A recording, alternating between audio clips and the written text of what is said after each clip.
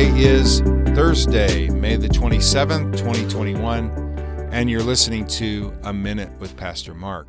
We are in Acts chapter 16 today. Acts 16 has 40 verses in it, and in this particular chapter, the story that probably is going to be the most familiar to all of you is the story of Paul and Silas and the Philippian jailer. But let's talk about what else is in this chapter. Well, at the first of the chapter, we're introduced to a young man named Timothy. Now, this is Paul's second missionary journey. So he started at the end of 15.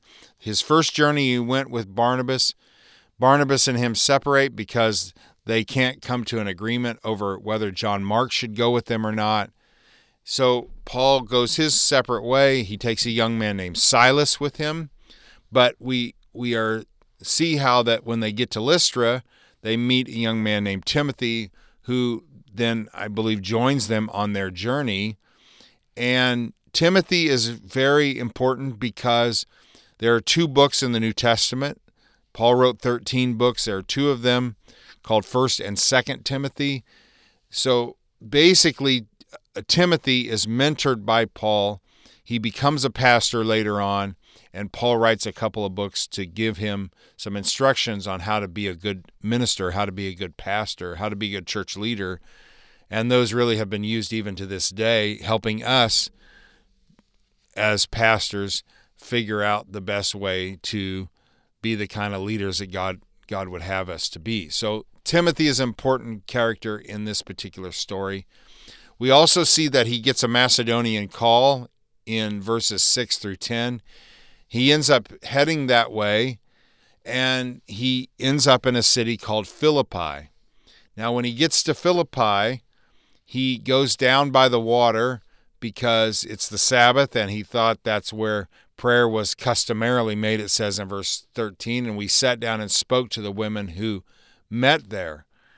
And there was a certain woman named Lydia who heard us, it says in 14. She's a rich woman. She's a seller of purple. She's from the city of Thyatira.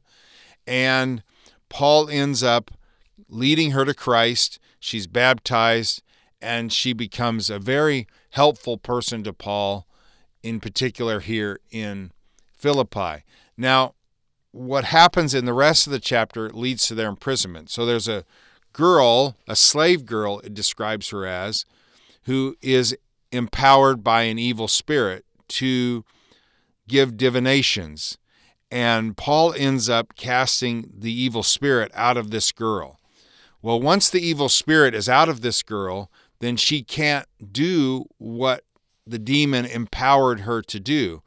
So whoever owned her is now out money because of what Paul has done. So the guy that owned her really stirs up trouble in this city and ends up having Paul beaten, and Paul and Silas beaten and thrown into jail. And this is where, verse 25, at midnight they're praying and singing hymns to God. So I imagine that they're hurting.